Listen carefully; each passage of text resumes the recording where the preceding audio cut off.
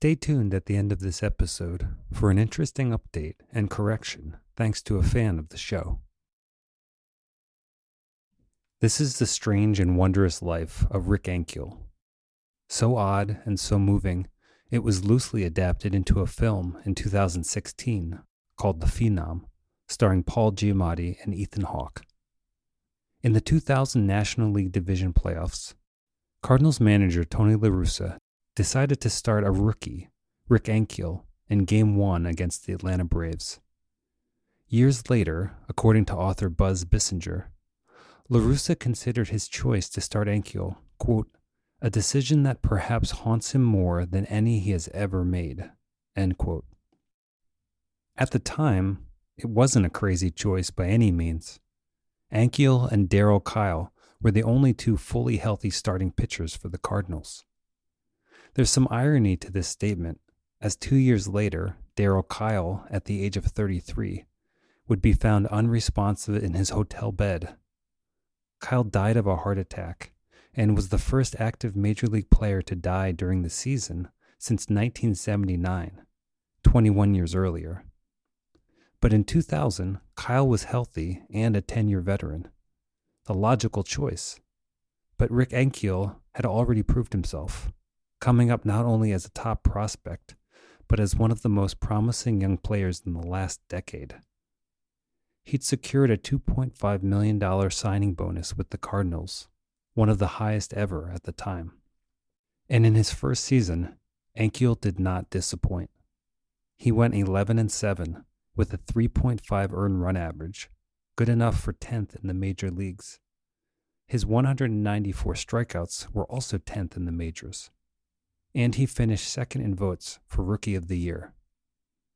In Game 1 against the Braves, Ankiel pitched a scoreless first inning. Also in that first inning, he received a gift from his teammates in the form of 6 runs.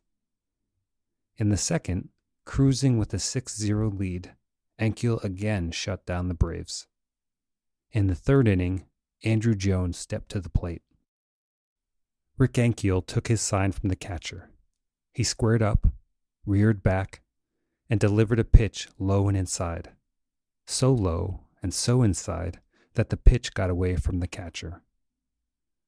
Ankiel then proceeded to throw 4 more wild pitches. He'd give up 4 walks and 4 runs that inning before being pulled from the game.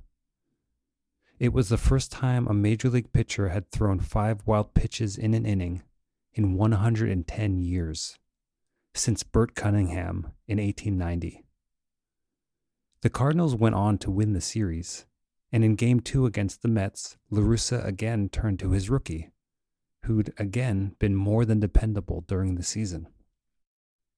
Ankiel entered the game and proceeded to throw the ball over the catcher's head.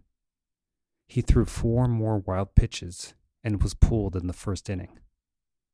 The Cardinals gave him one more shot a few games later, and the same thing happened. Just like that, Rick Ankiel's major league pitching career was over. But this is far from the end of the story. The unexplained yips that bring an end to Ankiel's pitching ambitions will also lead him on a wild journey that will result in a situation perhaps never seen in the major leagues, and will ultimately highlight the devastating impact of flesh and blood family versus the love and healing that can be found in a group of strangers.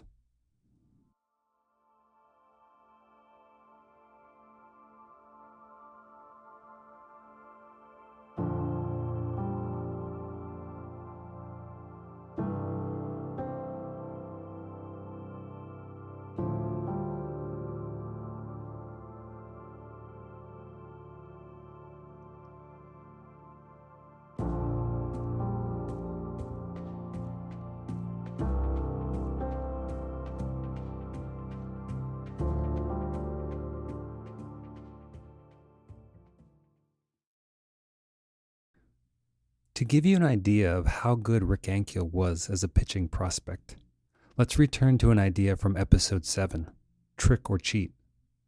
In this episode, I talked about sign stealing and how big of a difference it makes if hitters know what pitch is coming. It's night and day. Well, in the minor leagues, Rick Ankiel was so good, his catcher, a guy named Keith McDonald, decided to tell hitters what pitches Ankiel was going to throw. McDonald thought the game was too easy for Ankiel, and he was trying to prepare the young phenom for the challenges of the major leagues. As you can imagine, when Ankiel found out, he was not a fan of the strategy. Rick Ankiel was named by USA Today the High School Player of the Year, and then he was named Minor League Player of the Year. But until his junior year of high school, Ankiel was considered by others and himself as mediocre, nothing special. And he didn't actually love baseball the same way some other kids do. In a New York Times interview, Ankiel said he had a Tom Sawyer childhood in Florida, where he, quote, went barefoot every day, swam in the ocean, dove off piers, fished for snook in the Indian River, and put on shoes only to play Little League baseball, end quote. As I read about Rick Ankiel's story, I recognized the cliche that's been true for millions of little boys, and was true for me in my childhood. The cliche of the overbearing, controlling father who makes a fun game first unfun, then unbearable. Because of my father, I quit Little League early on. Rick Ankiel would have quit Little League too, but his father wouldn't let him. What I'm about to read is from theplayerstribune.com, and it's written by Rick Ankiel, a letter to his younger self. Quote, I want you to promise me that for the next few hours you'll focus on this game that you love so much and just go out and be a kid. Pitch and run and hit and high five and jump around and just have a blast. Don't think about anything other than doing what you love. You deserve that escape, an experience of pure joy after what went down last night. The screams from Mom, her cries for help, the sound of fists meeting flesh, all of it. And as much as I hate to say it, it's looking like tonight might be more of the same back home. So enjoy these 2 hours, kid. End quote. If Rick Ankiel made mistakes on the field, his father would make him run wind sprints. In high school, Rick's father would call his pitches from the stands, which infuriated Rick's coaches. One fan said that Rick Sr. was, quote, a borderline problem. He was always arguing with the umpires, coaches, athletic directors. He was a character in town, boisterous, a drinker, a party guy, end quote. Rick Ankiel Sr., in addition to being hard on his son, was also hard on the legal system.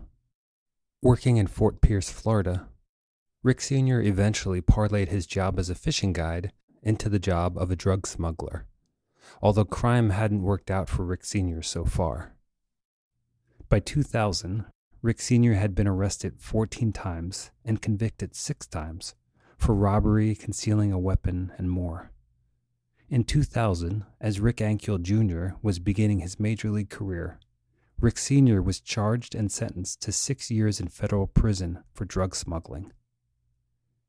And that day of the sentencing, Rick Jr. stood beside his father in court, dependable, agreeable, and loyal.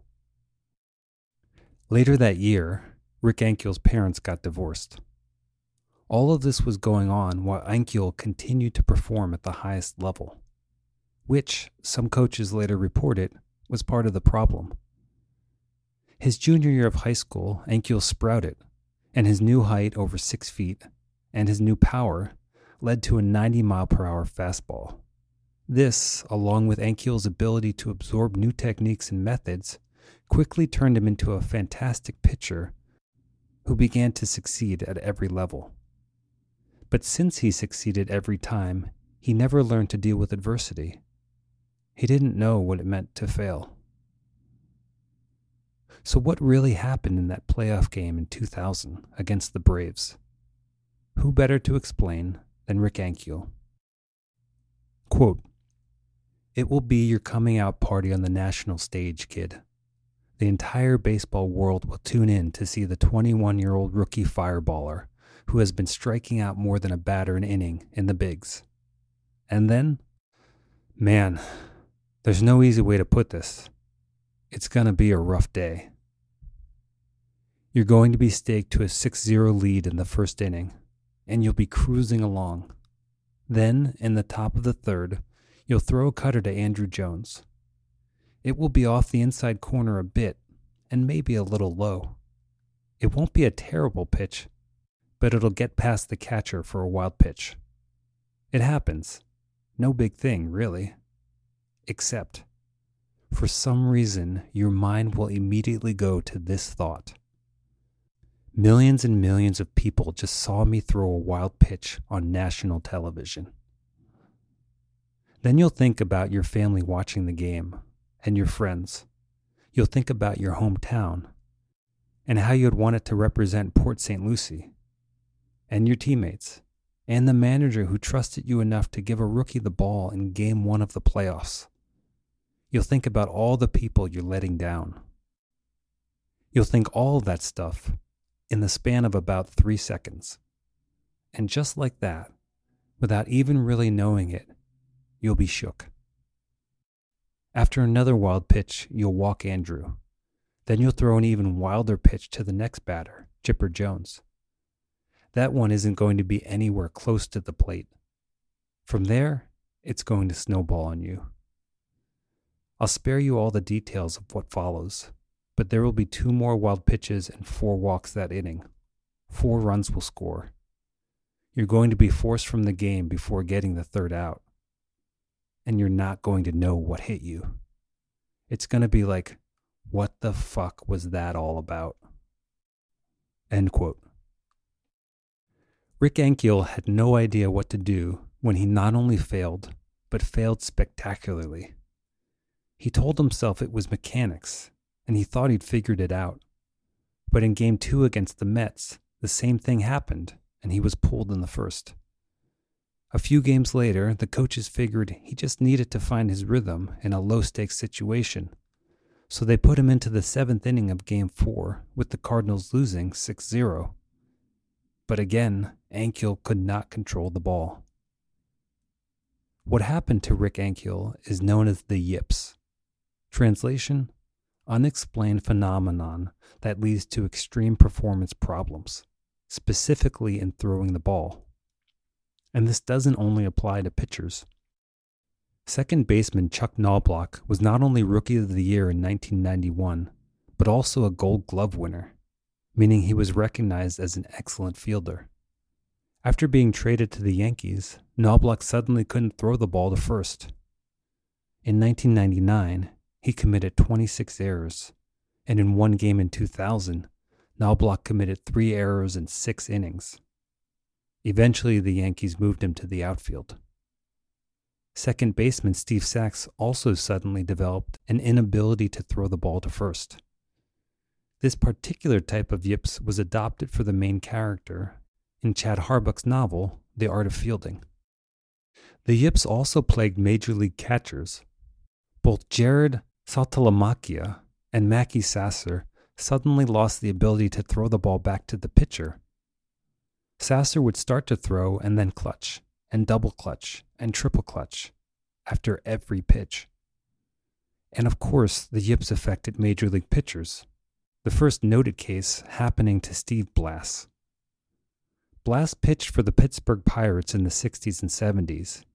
He had 2 seasons of 18 or more wins, and he won both games he pitched in the 1971 World Series. Then, in 1973, Blass lost control. He walked 84 batters in 88 2/3 innings, and his ERA jumped to 9.85.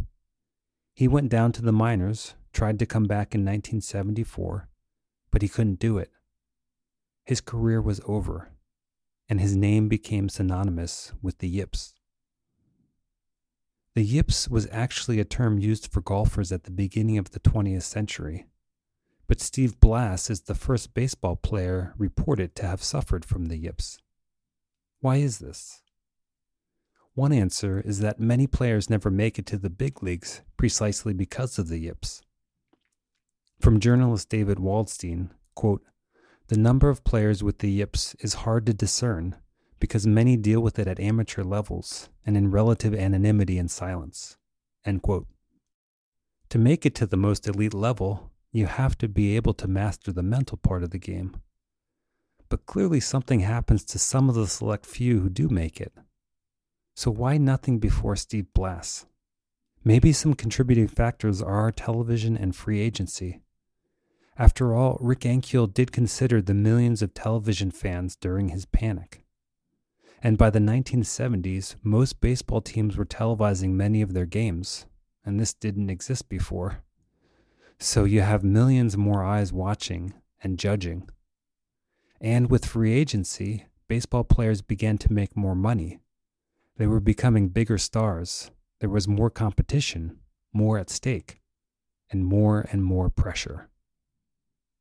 Another reason Steve Blass may be the first reported case of the yips is because players, managers, and owners typically downplayed problems on the field. In the first half of the 20th century, the media was also complicit in multiple cover-ups. They kept drinking, drugs, and bad behavior out of the papers. So maybe they kept the yips out as well. Ultimately, no matter how hard I looked, I couldn't find any definitive answers to the question of why there are no reported cases of the yips prior to Steve Blass. But maybe somebody listening can contact me with some answers. In terms of what causes the yips, there's significant research available. Some culminating event occurs, which starts the mind spinning. And often, the more you try to think your way out, especially in sports, the more you sabotage yourself and increase the panic. From clinical psychologist Mark Oakley, quote, "The changes are physiological, adrenaline, heart rate, blood pressure, and then it's that classic fight or flight mechanism engaging. Between the two, the system starts locking up." End quote. One study also links susceptibility to the yips to personality, specifically to players who are more agreeable. And Rick Ankiel was quiet, polite, and wholeheartedly agreeable. After trying and failing to return to the Cardinals the next season, 2001, Ankiel went down to the minors, all the way down. In the Major League farm system, there are many steps you have to climb to get to the show. For the St. Louis Cardinals, there is the Major League team, then AAA, then AA, then High A, then Single A, and then the Rookie League. Rick Ankiel was demoted rung after rung after rung, all the way down to the Rookie League. And this whole time, it wasn't his father he wanted to prove himself to. When Rick Ankiel wrote the letter to his younger self, he said he didn't want to let down the St. Louis Cardinals. Throughout Little League, Ankiel played on teams named the Cardinals. He said, quote, "You're just somehow going to keep ending up in a Cardinals uniform. So that's cool, because the Cardinals have the best fans, bar none, even at the Little League level. In a sleepy beach town on the Florida coast, Cardinal fans are just the best. The parents will have this song, 'Oh, and Gowa, Cardinals got the power.' You'll hear it nonstop, every game, all game long, and it will have you pumped every time." End quote. Later, Rick Ankiel was drafted by the Cardinals and worked his way up through the Cardinal farm system, the same farm system he was just tossed back into in 2001. But Ankiel was not bitter toward the Cardinals for sending him to the bottom. Quite the opposite. Quote, "The Cardinals, God bless them, aren't going to give up on you. They'll send you down to the minors, all the way down, Johnson City rookie ball, and give you all the time and support you need to figure out how to overcome your throwing issues. So listen up here. This is important. Do not let that organization or Cardinal fans down. Do everything in your power to show them how grateful you are for their kindness. Take nothing for granted. Bust your butt every single day to get back out there in front of those fans at Busch." End quote. And as Rick Ankiel had time to absorb the stunning consequences of failure, something began to shift. By the end of his season with the Johnson City Cardinals, Ankiel was voted Rookie Level Player of the Year, Appalachian League All-Star Left-Handed Pitcher, Rookie League All-Star Starting Pitcher, Appalachian League Pitcher of the Year, and Appalachian League All-Star Designated Hitter. I forgot to mention that in high school, in addition to his pitching prowess, Ankiel was a pretty good switch hitter. So things were going well again. It took him 3 years, but in 2004, Ankiel returned to his St. Louis Cardinals. And despite a high ERA of 5.4, he walked only 1 and struck out 9 hitters in 10 innings of play. He then had a successful winter pitching in Puerto Rico, which is why Ankiel's announcement at the start of 2005 floored the Cardinals and the baseball world. Rick Ankiel walked into the manager's office, and he told Tony La Russa he decided to retire. About this moment, journalist Gary Weilich wrote, quote, "He finally admitted to himself that in those few minutes on the mound in the 2000 postseason, his psyche had been permanently damaged." End quote. Rick Ankiel had scratched and clawed his way back to the top, but then, finally, he decided he was done. And this decision lasted all of a few hours, because when Ankiel went home, his life turned once again. From Ankiel, quote, "And now I'm at home on the couch, and my agent, Scott Boras, calls me, and he says to me, 'Are you ready to go play?' And I said, 'Go play what?' He said, 'Baseball.' I'm like, 'What are you talking about? Is nobody listening to me? I just quit. I'm done. I retired.' He's like, 'No, as an outfielder. Would you want to try to be an outfielder?' I remember saying to him, 'You know what? I got to think about this.' So I hang up. And finally I let myself visualize making it back to the big leagues as an outfielder and hitting a home run. And once I felt what that felt like in my mind, I picked up the phone, called Scott Boras, and said, 'Hey, I'm in 100%. Let's do this.' End quote. And just like that, Rick Ankiel was off to the races again. And again, the St. Louis Cardinals supported his decision. Of course, this meant he had to start all over again in the minors, as an outfielder and hitter.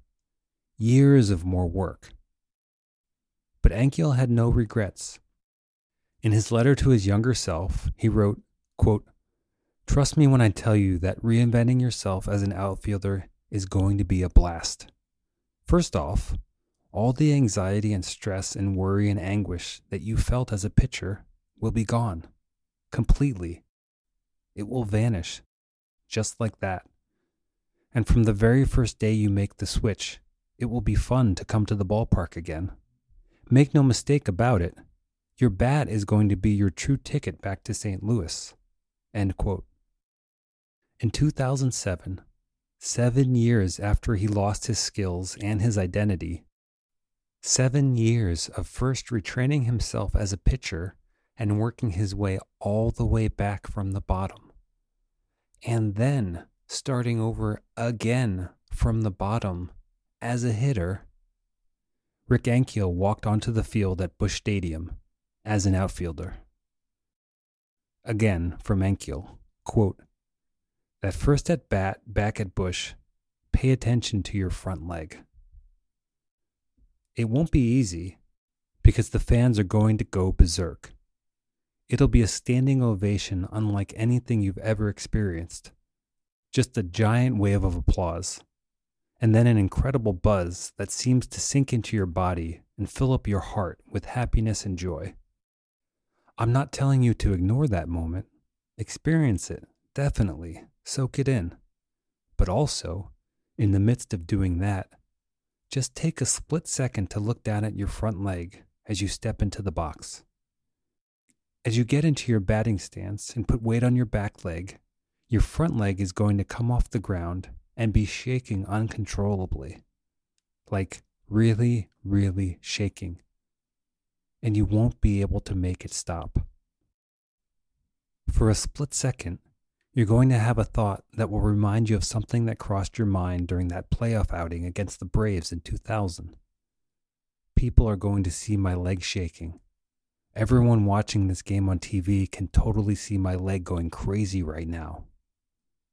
But then, just like that, the thought will disappear. And even after you pop up the first pitch you see, the Cards fans will still clap like crazy. With that applause, they're going to be telling you that they've got your back, that they always did, that you're someone they care about.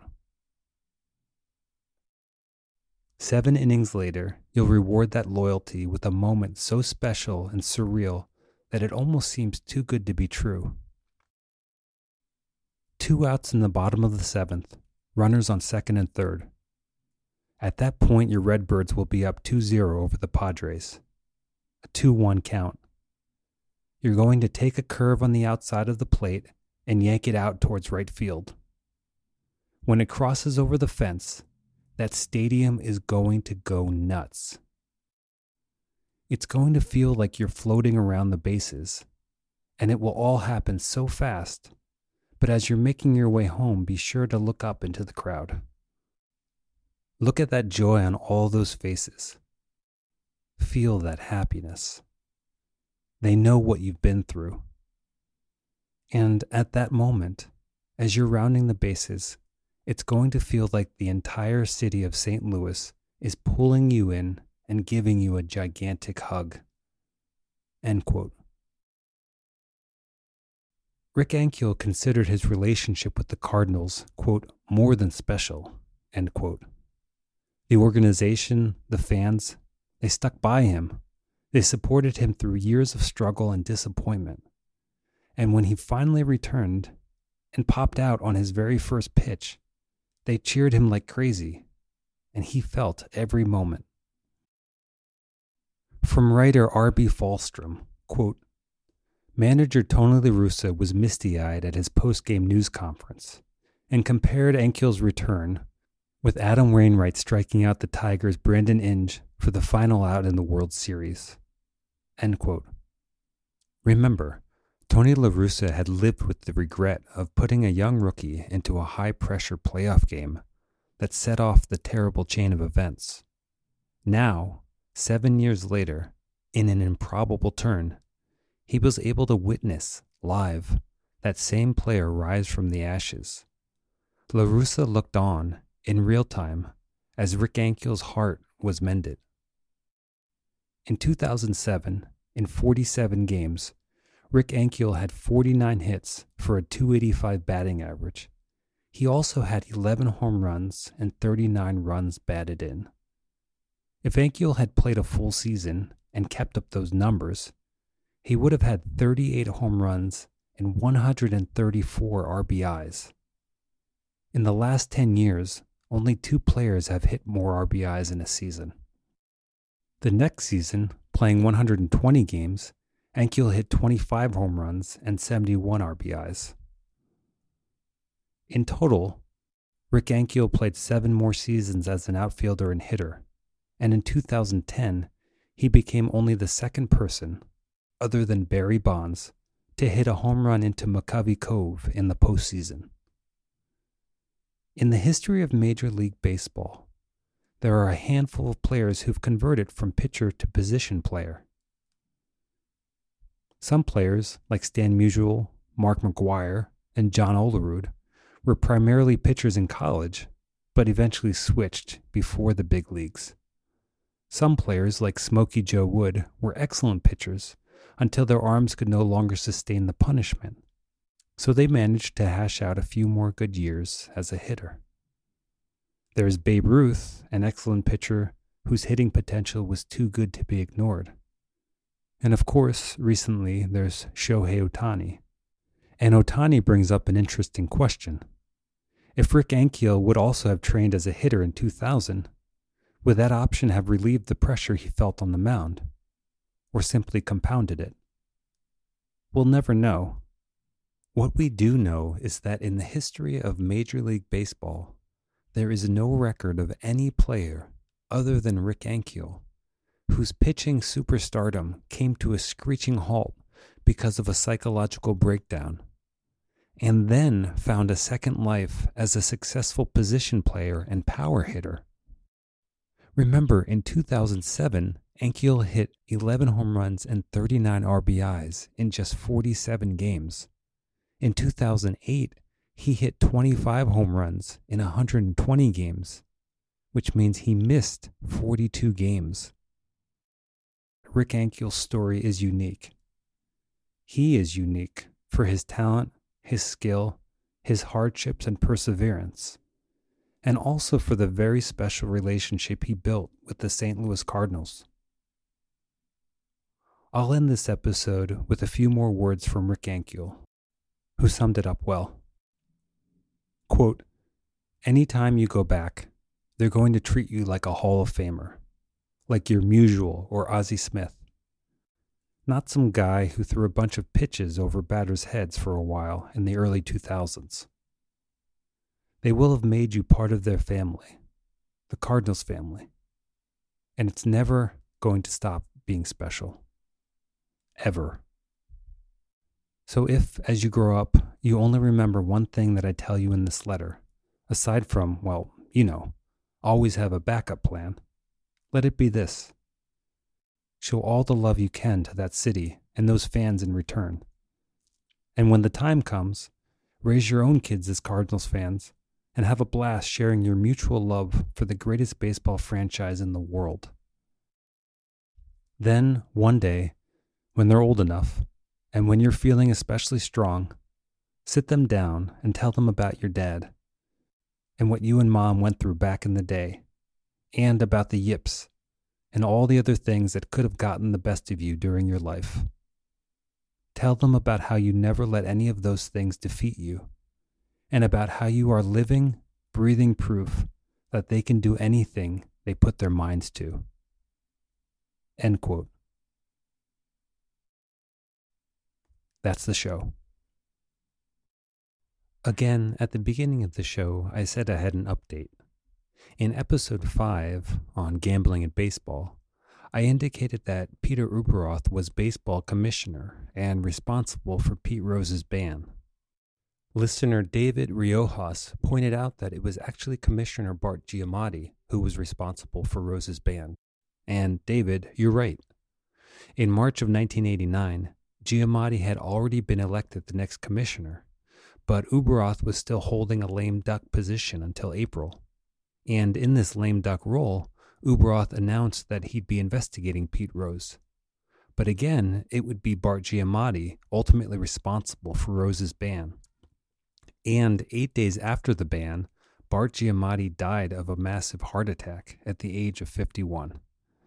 Giamatti's second in command, Fay Vincent, blamed Pete Rose for Giamatti's death, citing the stress of the situation.